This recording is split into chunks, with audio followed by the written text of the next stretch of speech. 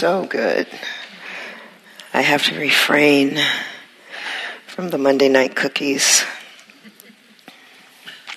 So some of you, you were here for the first time, yeah? You raise your hands who are here for the first time. So just to be clear, I am not Jack Cornfield. So I'm Konda Mason and standing in for Jack. These Monday nights have been going on for a long time, and he held it down for many, many years, just Jack. And then it's been called now Jack and Friends, and so I'm a friend. So I'm glad you're here. I'm really happy you're here. And I like to begin with a little story that has a moral to it. So here's the story. A woman saw a bug floundering around in the water. She decided to save it by stretching out her finger, but the bug stung her. The woman still tried to get the bug out of the water, but it stung her again. On seeing this, her friend told her to stop trying to save the bug that kept stinging her. But the woman said, "It is the nature of the bug to sting. It is my nature to love. Why should I give up my nature to love just because it is the nature of the bug to sting?" So the moral of that story, as I see it, is don't give up your goodness. Don't give up your goodness of who you really are. There's so much pressure in the world to give up our goodness and to go with the flow of other people's activities and what they say and do, even though your heart may be saying to do something differently.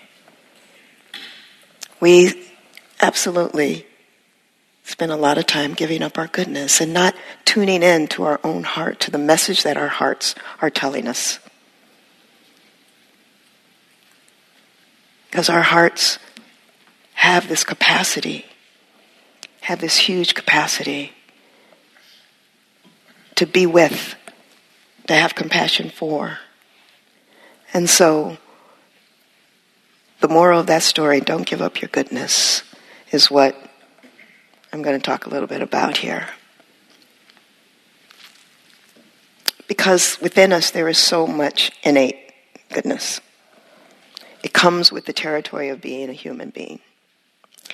And if we can only uncover it and choose it and act from that, the world would be very different. If we lived by our own moral compasses, that comes through and then often the mind overrides it. How many times has that happened to you where you thought that that first impulse was something loving, something caring, and then the mind says, "Oh, I'm not going to do that," for whatever reason. And you walk away maybe from a situation and you think, I didn't do that. Or I did do that. Whatever it might be. And so, living consistently with our values is extremely hard. It's really hard to do because it's not the norm. I do some work in the world. I'm in Oakland, and I do some work in the world. I have a business called Impact Hub Oakland. And I work with entrepreneurs and other people, and I also work with some people around the alternative economy that we're trying to create, that we need to create. And in that work, there's an organization out of UC Berkeley called the Greater Good Science Center. I don't know if any of you know the Greater Good Science Center. Their work is extraordinary. And they are a science center that gathers data and looks at some of the things that we learn here. They actually prove it, right? They can prove that compassion is a natural part of human beings. They have the scientific data, the stuff that we've known deep in our hearts, and particularly a lot of indigenous people have lived by. They have proved a lot of these things scientifically, because it seems like if it's proven scientifically, then maybe we'll believe it. So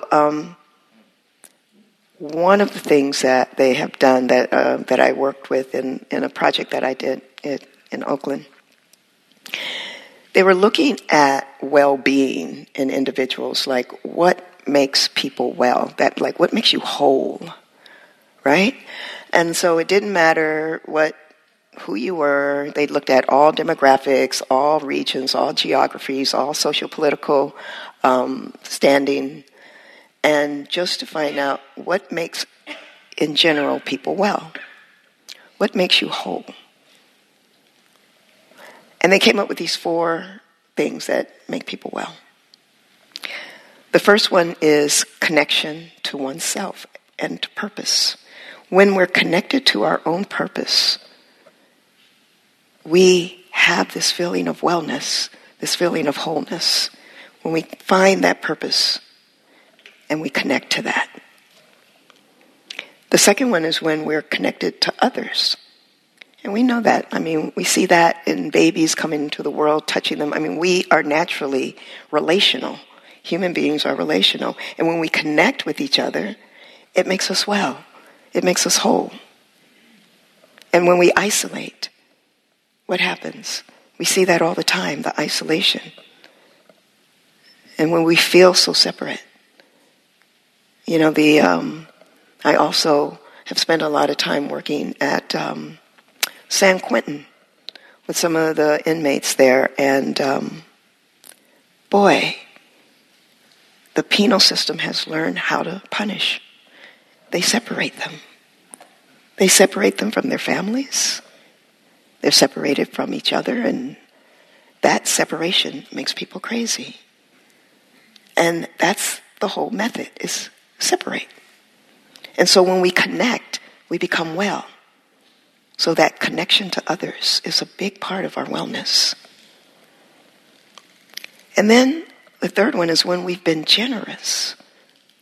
When we have actually done some act of generosity, it makes us well. It's not just for the other person, but it's for ourselves. And when we've been compassionate and generous, those were the two for compassion and generosity. It makes us really well. All beings, all humans, no matter where they live. And then the fourth one is when we're connected to something that's actually greater than ourselves. Now, it could be that feeling when you have that feeling of awe, right? It could be nature. It could be the flower that is blooming outside your door. When the new flower shoots up, that feeling of awe. I was just in Montana this past week, in Missoula, Montana. And in this drive, I'm driving on this highway, and you just see regular stuff side to side. It's beautiful. But then you crest this hill going to my friend's house, and suddenly there's this mountain range, huge mountain range that you didn't see until you crest this hill, and it's right in front of you. And it was like what came out of my mouth is, oh my God. And it was the most beautiful mountain range. It was awe. I was struck. And they said, oh yeah, this is the oh my God. They call it the oh my God moment because everybody says that when they see it for the first time. It was awe-inspiring. These are the things that make us well. So if you look at all those things, what it's all pointing to is when we feel the inner connection, when we feel our deepest inner connection to ourselves, to others, and to the planet. That makes us well. So what I'm going to talk about tonight, this evening, is framing this around the paramis, The paramis are these qualities of the heart that, there's many lists, right? I don't know, many of you who know the Buddha Dharma, you know that there are many lists. The Four Noble Truths, the Seven Factors of Awakening, on and on. These are the 10 perfections, the paramis.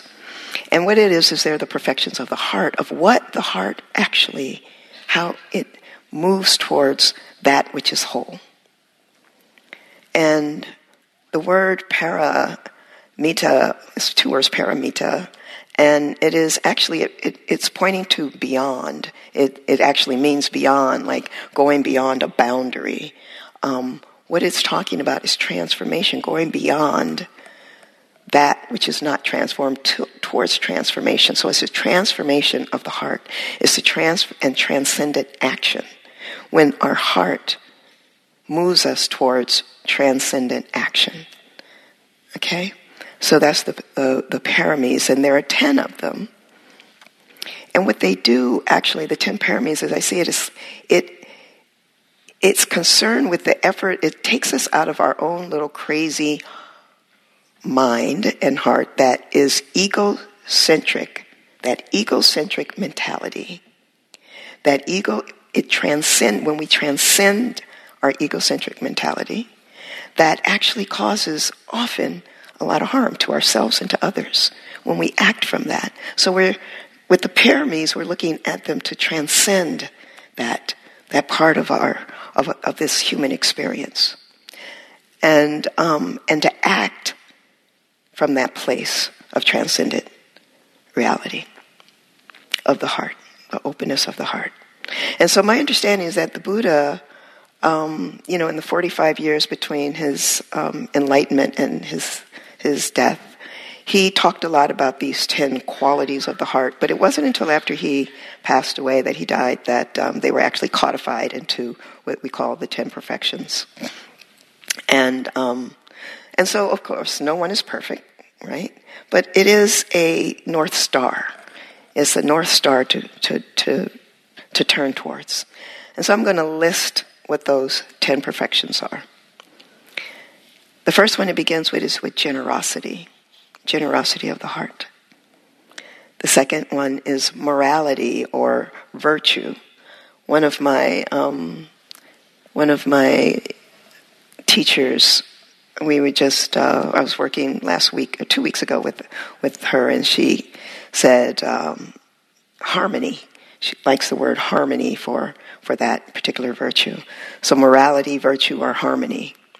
The third one is renunciation. And when we think about renunciation, I mean, that's a hard word for us because it sounds like giving up something or depriving oneself. But it's giving up, it's letting go of the clinging that actually what you gain. So it's really something that you gain from this type of renunciation.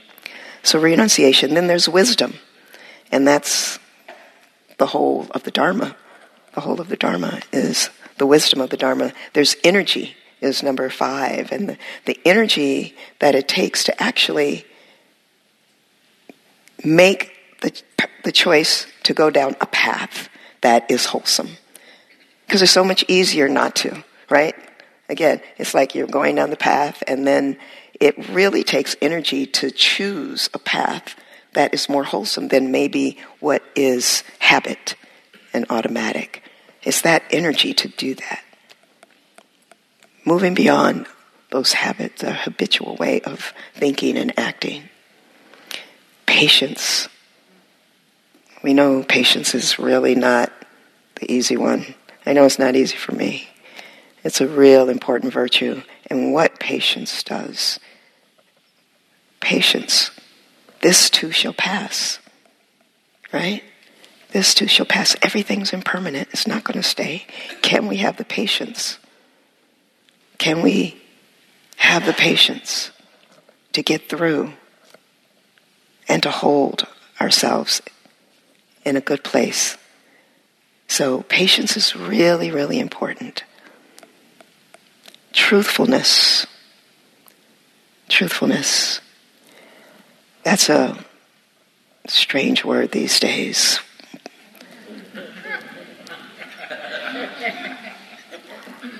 Need I not say more? Determination. Determination. Being on a path and really sticking with it. Being determined, knowing that it takes determination. Practice. We call this practice. Why do we call it practice? Because it's practice, right? You have to practice and begin again, just like sitting practice, like we just did. You come back to the breath again with the determination to come back again. This whole study, this whole Dharma is about beginning again and having determination without judgment, without judgment. The ninth one is loving kindness. That place in the heart that they say that when the heart quivers, that natural love that we have, loving kindness, acting from loving kindness. And the last one, number 10, is equanimity.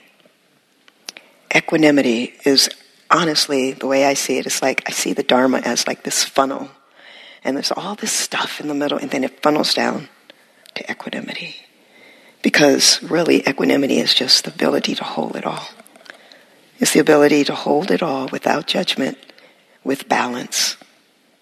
Holding paradox, holding all the things that happen so that we can actually not be moved and swayed by the worldly winds and just know that this too shall pass. And holding it all to equanimity. I love these paramis. And so they're just the North Star. They're a model of what we can work towards. And, it's a good idea to take one at a time and maybe do a month on just one and see how it goes. Now, our dear friend Sylvia Bornstein, how many of you know Sylvia? I've sat with Sylvia.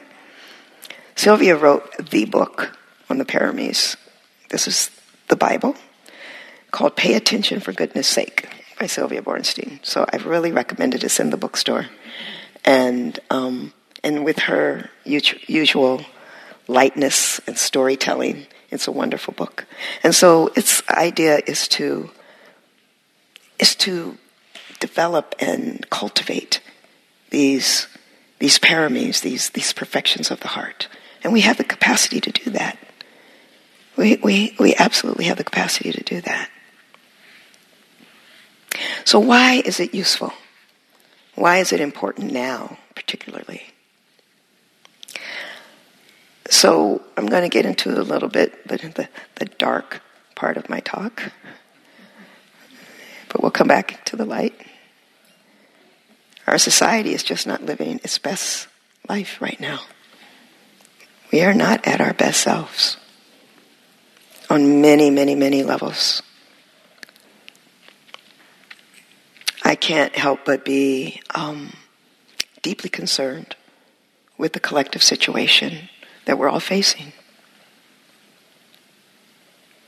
It's all the activities that are causing so much harm to ourselves, to each other.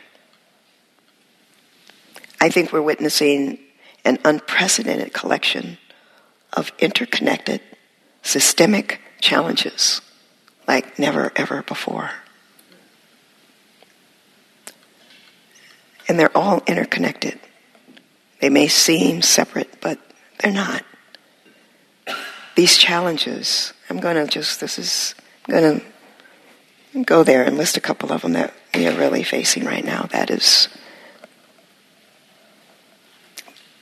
the first one is the wealth gap in this country and abroad. It's bigger than it's ever been, and it's trending wider. Here's an alarming statistic. The average wealth in this country of a white family is $143,000. Average wealth. The average wealth of an African American family is $11,000. 143, 11. They say it will take 228 years for that gap to close if the white family stayed the same. It would take 228 years to close that gap. That's what we're facing. And they actually say that 11,000 is trending towards zero by the year 2053. Now, I don't know what that looks like. What does zero look like? This is the world that we are participating in. And yet, in this country, people of color are going to be in the majority. In what they call the majority-minority country, we will be by 2044. So, wealth gap, no wealth, and the majority in the country. It's a recipe that doesn't look good.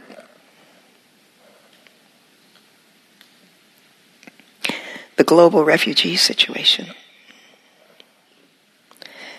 We hit a new high of 1 in every 113 people on the planet are refugees.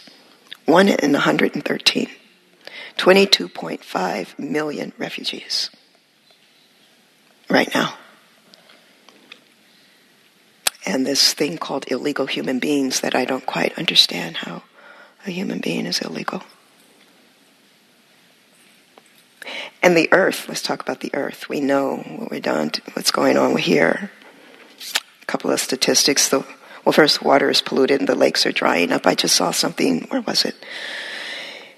In some magazine, and it had a story about all the major lakes all over the planet, and that were big lakes that are dried up, that are just beds, dry beds now. Heartbreaking. Heartbreaking. The forests are shrinking. 80% of the world's forests are gone. 80% are gone. Oil is eroding, as we know. And more than 90% of large fish in the ocean are gone. More than 90% are gone. Species extinction. And we know we only have one earth, y'all. We have one earth here. These are all systemic, interconnected challenges that we're facing.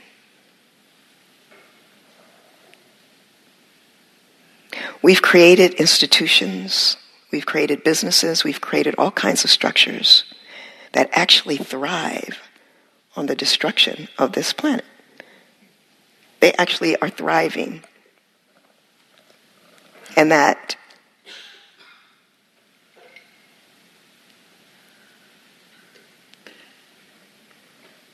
it actually promotes and exploits this idea that we are separate, okay? And from each other.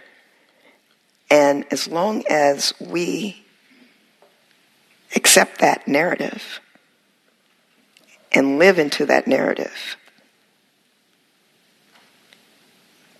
it will continue to happen. The way we will actually end up where we're headed.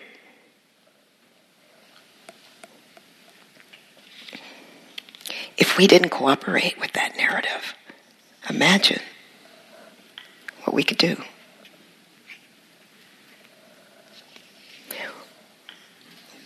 What have we been taught to value in this country, in our society? What we value, financial success by any means necessary. Who has the most money? This hyper-individualism, this U.S. specialness, and our hyper-individualism, the me versus we, right? And of course, just competing to the top. And yet, that's not who we really are, remember? That compassionate, that loving, that's what's our innate characteristics. That's what our heart longs for. So, you hear all this stuff and it's like, okay, Konda, well, what do I do? What do I do? I'm tired of hearing this, We have to look at it. I mean, I'm bringing this because it's so easy to bypass it and just keep meditating. You could do that. You could just sit there and meditate. But I'm talking about applied Dharma. We're here on this planet together to do something and to make it better. But what do I do? What do I do? What do I do? It's the question. All these things seem so insurmountable. It's so big, so much bigger than an individual. I'm just one person. But really, it doesn't start with what do I do. It starts with who do I need to be? Who do I need to be? So we're starting from the inside and we move out. Who do I need to be? And then what do I do with that? And so that's what I hope we're cultivating here, is who I need to be. Because it begins with Donella Meadows is a person who has this study that she did about transformation, how systems change. And the most important lever of change in a system is the mindset that created it. The mindset that created it is the biggest lever of change. So you change the mindset, you change the system. Right? So, who do I need to be is the question. And then you act from that. And like my dear friend Jack Cornfield, who I'm sitting in for, he will always say, "Oh, nobly born." I love it. "Oh, nobly born." Do not forget who you are. We are all so nobly born. Do not forget who you are. So the paramis, this perfection of the heart, is actually who we are. So there's 10 of them, and you can do a whole series every week on one of them. So instead of going by them fast, I'm just going to talk about the first two tonight. And that's generosity and morality. Because I really think that, all of them are super important, clearly.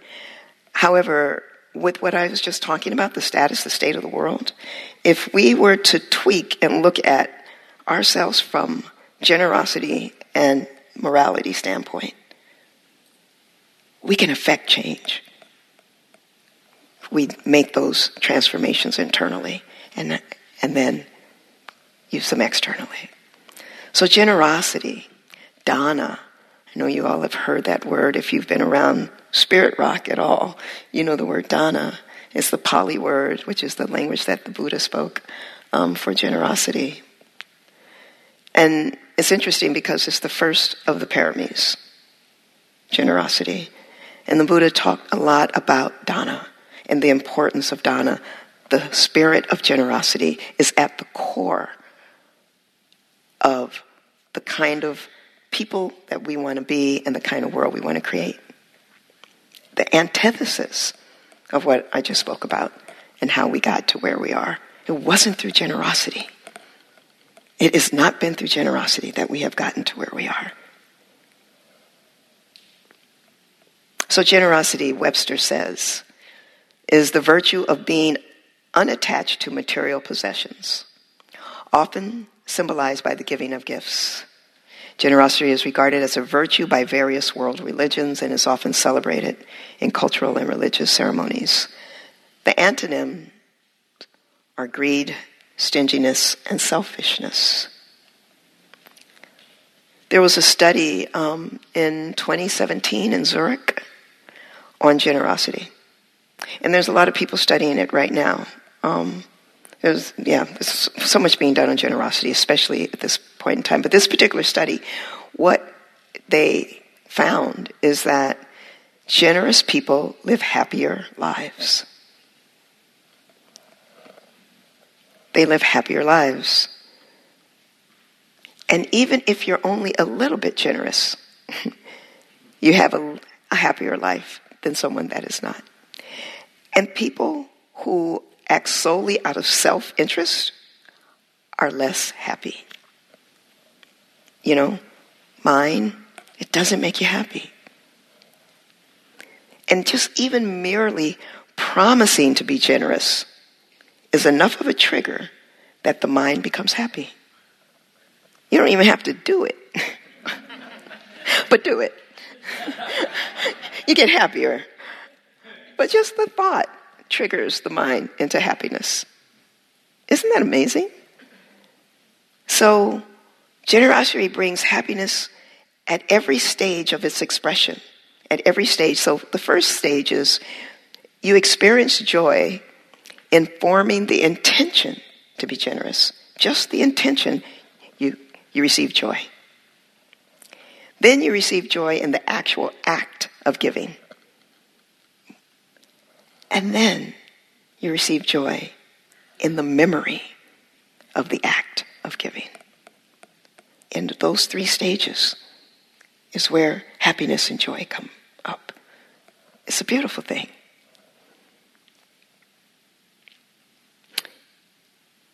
It's the first, as I said, it's the first of the paramis. It's what the Buddha talks so much about, and it is the foundation of all the paramis, is generosity. You know, there's so many stories of generosity, and I have a couple that I'm going to tell. There's this famous person in India who Gandhi actually was kind of said as would be his successor, Vinoba Bhave. And Vinoba Bhave, post-independence India, he was trying to solve the vast wealth gap, like not unlike what we have here. And so he went on this pilgrimage, on this walking pilgrimage, and he walked from village to village. True story. He walked from village to village, and he asked wealthy landowners to give up 1/6 of their land to the poor out of their heart of generosity. And they actually did it. They did it. He appealed to that part of their heart. This man walked 43,000 miles. It was called, it's the Buddhan movement. You may have heard of it. Within that walk, more than 5 million acres of land was donated. It is by far the largest peaceful transfer of land in human history. Over 5 million acres, just appealing to the heart. I mean, it sounds like, what can one person do? It's so impenetrable. And it's not. My friend Nipun Mehta, I don't know if anybody knows Nipun. Nipun lives in, he has the Karma Cafe in Berkeley. He calls this, he has a phrase that he calls giftivism. Giftivism. And giftivism is the practice of radical generosity that changes the world. So that movement would be an example of giftivism. And giftivism is when it's 100%. There's no othering. It's not about me. It's 100% about the other. Creating what I call the we economy. And as you know, the current economic system is built to maximize self-interest. But giftivism and what happened in India is just an example of some of the things that have happened on the planet. There's so many beautiful stories. I have a list of stories of generosity and generosity from the heart and all the wonderful things that people do. People are amazing. We're amazing. My own story of 2 years in a row back in the 90s, I guess it was, maybe it was 2000, early 2000, I did the AIDS ride from San Francisco to LA. I lived in LA. I didn't ride the bike. My partner rode the bike, but I did the, all the work that it takes to make that event happen. Riding a bike for raising money for AIDS. So from San Francisco to LA. It was the hardest thing I ever did in my life, physically. I mean, it was grueling, actually. actually. And then I did it again the next year. I was like, why am I doing this? But the gift that I receive from doing that, when you see those bikers come in every day, and then at the very end, they come, it's very dramatic, they come over this hill in LA, and it's just this amazing, and people are working for no money. They've taken their vacation time to work their butts off to raise money for a cause, and we created this community, and it is just the most rewarding thing I've ever done, and the hardest thing. That's what generosity is. That's what it looks like. And I have to say, a friend of mine that I work with, a woman named Jessica Norwood, she posted this on Facebook the other day. And, there would be no Dharma talk without bringing up Facebook. And so Jessica, she's a dear, dear friend. We work together. Her mother passed away a year ago, and she wrote this on Facebook. When my mom found out she had cancer, she was just about to turn 69 years old. She made a plan to celebrate the days leading up to her big 70th birthday by knitting 70 sweet little newborn hats for babies born way earlier than expected, preemies. She made 64 hats over that year. She made them on her good days. Days when chemo wasn't draining her and days when her stomach wasn't in so much pain. There were at least 64 good days. That much I know. The night before she passed, she told me to deliver the hats. She wouldn't be able to do it. Now, on the anniversary of her passing, I've begun to find a deeper understanding inside of my mom's instructions. My mom understood the power of these babies. They came into the world with enough energy from the outset to punch above their weight class. She knew that if these little souls can make it, we can make it too. They are miracles. And I believe in miracles because I've seen them, and I'm claiming miracles. And if you don't know about miracles, stand back. Now's the time to fight like mad, pray without ceasing, and believe with our fullest conviction that tomorrow is ours. Thanks for the reminder, Mom. Mom made these hats the size of the palm of her hands. So these sweeties will always be held by someone who thought of them before they ever arrived. How sweet is that? Generosity of the heart.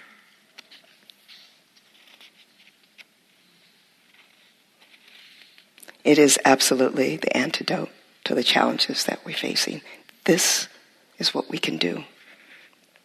This makes a difference. The second one is morality. I said I'm going to talk about the second parami.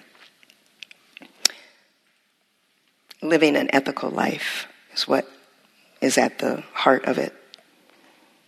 And, it's not always clear what's ethical these days. It's really, sometimes I find myself, saying, hey, I have a, calling one of my mentors and saying, help me out here. I'm not sure which way to go, right? It's not always easy. And in the Buddha Dharma and the Dharma, we have, the Eightfold Path, right? From the Four Noble Truths, and the last one is the Eightfold, points towards the Eightfold Path. And in the Eightfold Path, there are different aspects of it, and one of them is the morality aspect. And under that morality aspect is the wise living, wise speech, wise livelihood, wise speech, and wise action. And so it's about, there in life is abundant opportunities every day, all day long, to make choices. That's all we do. We make choices constantly. And can we make choices from a place of our deepest values? You know in your body when you're off your value course. Something in the body triggers it. And if you pay attention and not override it, that's a trigger. We had a beautiful person in the White House a few years ago. And I remember when she said, when they go low, what do? We go high. When they go low, we go high. That's that moral value. You don't have to go low. It'd be nice to see a little bit of that. So how do we know? The Buddha had a test. The Buddha had a test of morality. And he had a son named Rahula. The Buddha's son was Rahula. And he gave this sermon that was called The Advice for Rahula. He said, there are 3 times a person should consider the consequences of any action. Before, during, and after. Right? One should reflect thus, he said. Is what I am about to do, or is what I am currently doing, or is what I just did for my own well-being and the well-being of all others? That's the test. Is it for my own well-being and the well-being and benefit of all others? In other words, is it for me and all of us? Right? Imagine that value leading the world. It would be everything that I named earlier in the dark part of this talk. It wouldn't be there if we did every action based on, is it for my well-being and the well-being of others? It's profound. The wealth gap, the refugees, the earth. It would be a different story.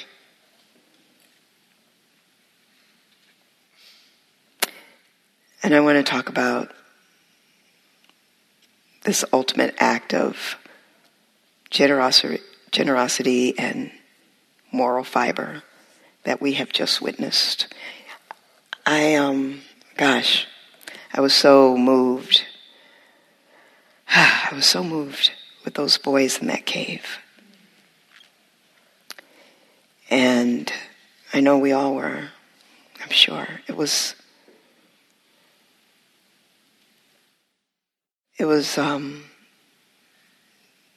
one of the most amazing examples that I have ever seen of the international community coming together. That was incredible. I mean, I cried throughout the whole thing. I don't have a television, and I haven't had one in, I don't know, decades. But I happened to be in a hotel back east, and when the boys first came out, and I saw it on my phone, and I said, "Oh, there's a television. Let me see it." And I did, and it was just, I sat there and just tears. And then, they give you little hope and say, it's going to take a while for the next boys, but they beat that time every time, Then the next group of boys, and then the next group of boys, and the scores of people who made that happen all over the world. I was reading, did any of you guys see I read the account of how they actually did that, step-by-step account. It's incredible, the amount of expertise from all these different countries who have decided, we're going to get those boys out of that cave.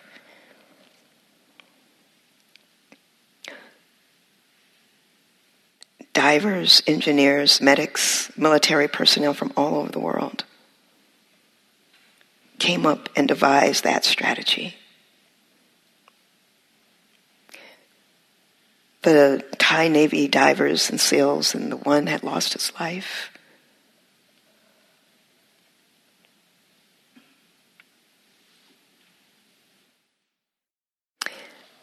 And mindfulness played a big role. How their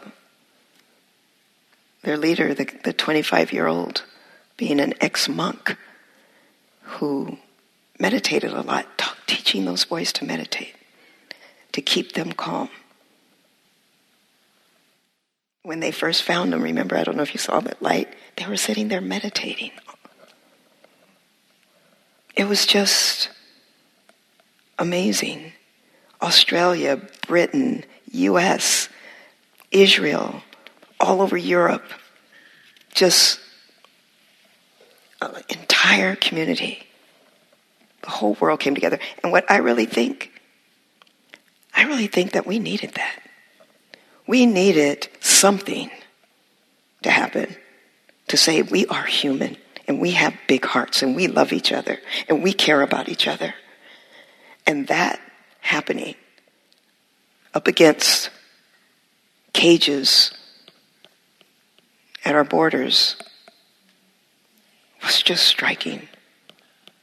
We needed to see who we really are as an international community.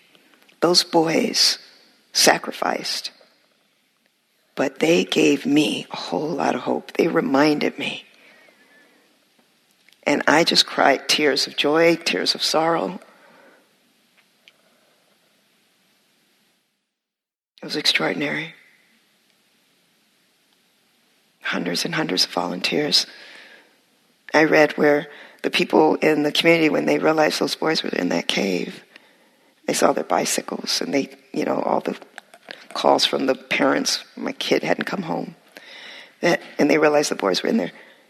Just the local village brought all this food, just food. They had so much food as people came to help, and, they're feeding people, and it was just, and they were there for weeks until those boys came out.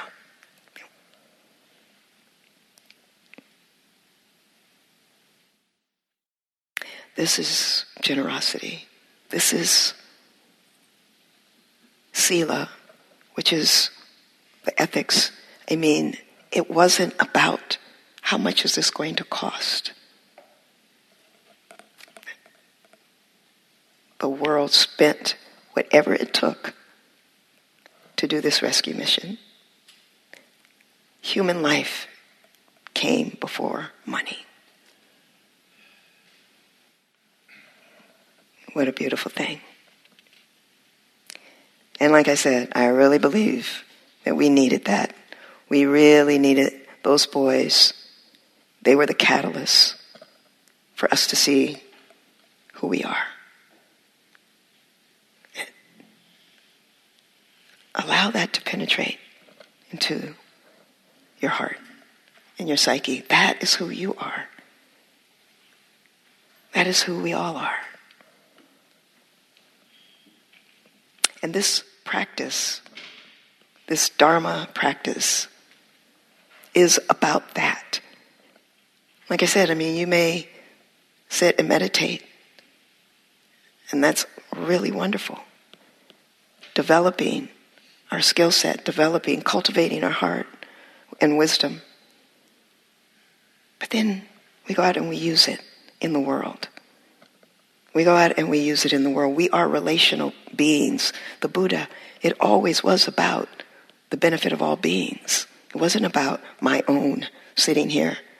And yet there are monastics, which is great. I always think of monastics as people who are meditating and they're just kind of holding us down, like almost like gravity. Like if we didn't have them wherever they are all over the world, like, I don't know if gravity, if we lift off, but I feel like them as they're like these places that are holding us down. And the monastics are really important, but most of us are not monastics. We live in the world.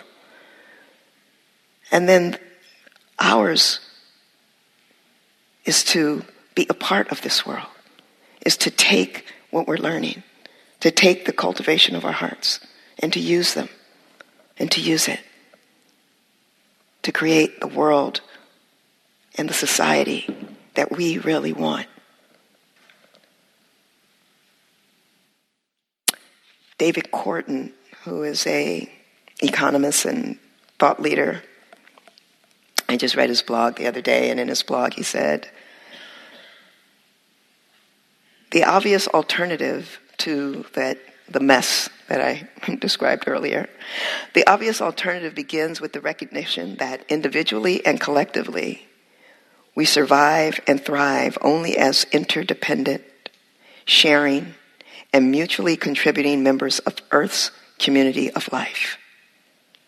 We are better served by working together to create a world that works for all, rather than competing for what remains of a shrinking pool of real wealth. Transformation begins with clarity on the nature of the choice and its cultural and institutional implications. Our defining cultural value must become cooperation.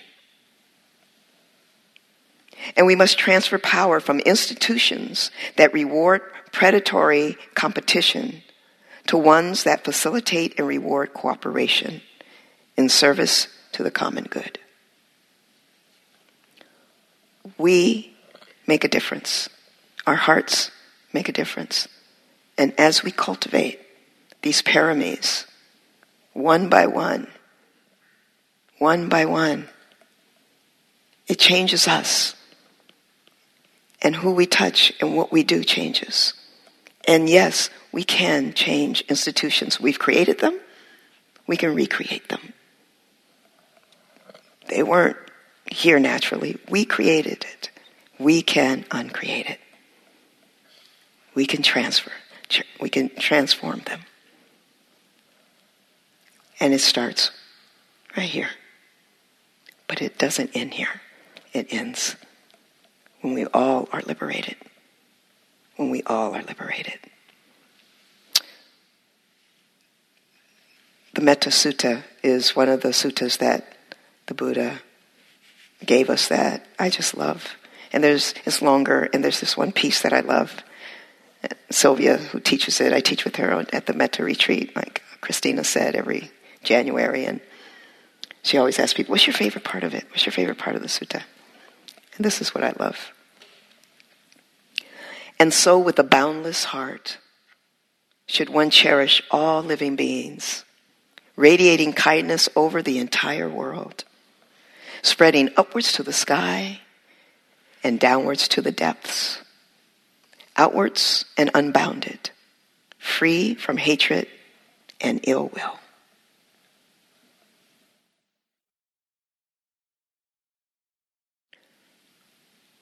Why should I give up my nature to love just because it is the nature of the bug to sting?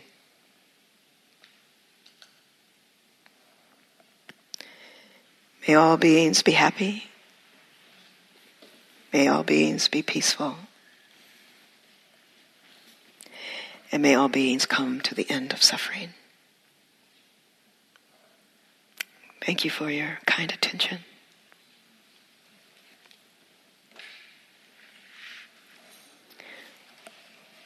We have about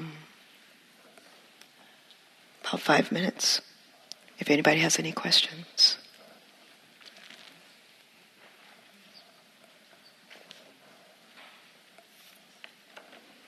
I hope I didn't depress you guys.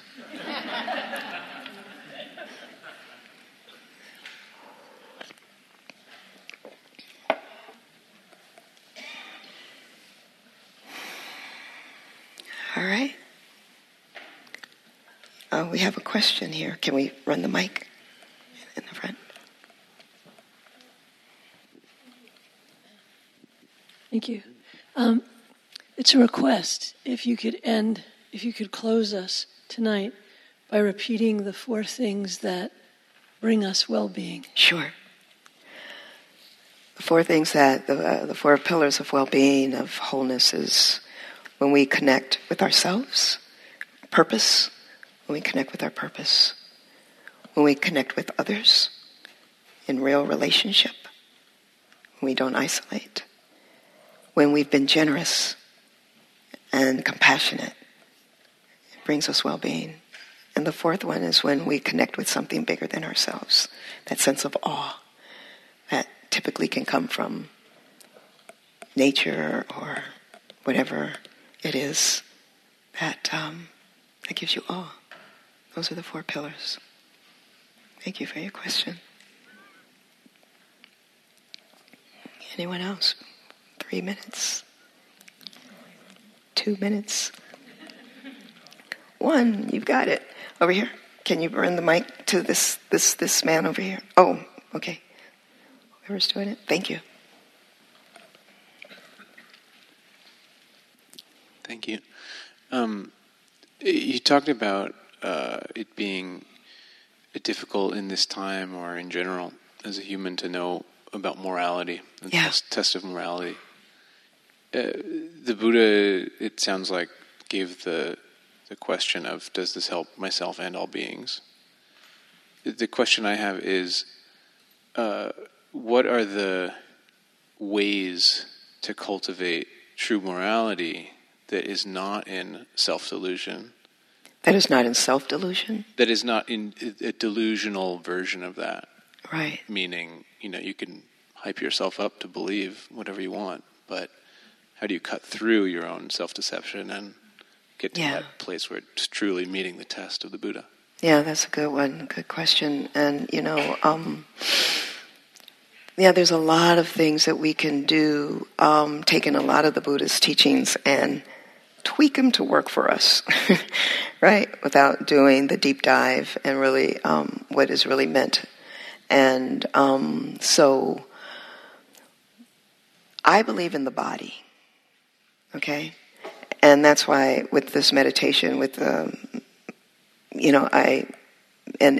with mindfulness, the first foundation of mindfulness is the body. And I believe that the body tells us everything.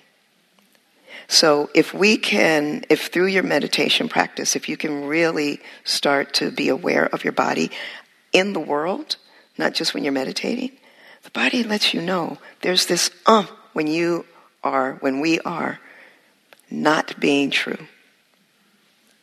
Somewhere it exists in the body. And if we can pay attention to that,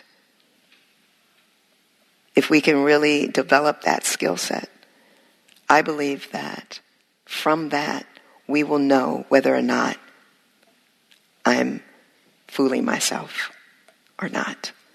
Because the body doesn't lie. So that's my barometer. And as a yoga teacher as well, I'm very in tune to the body, to my body. But the body doesn't lie. And it shows up there. So that would be my guidance. That's how I do it. Is that helpful? Right.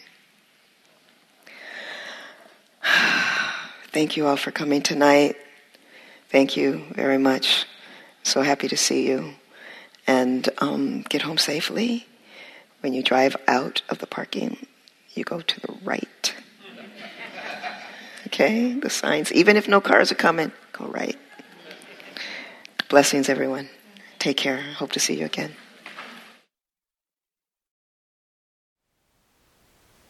Thank you for listening. To learn how you can support the teachers and Dharma Seed, please visit dharmaseed.org/donate.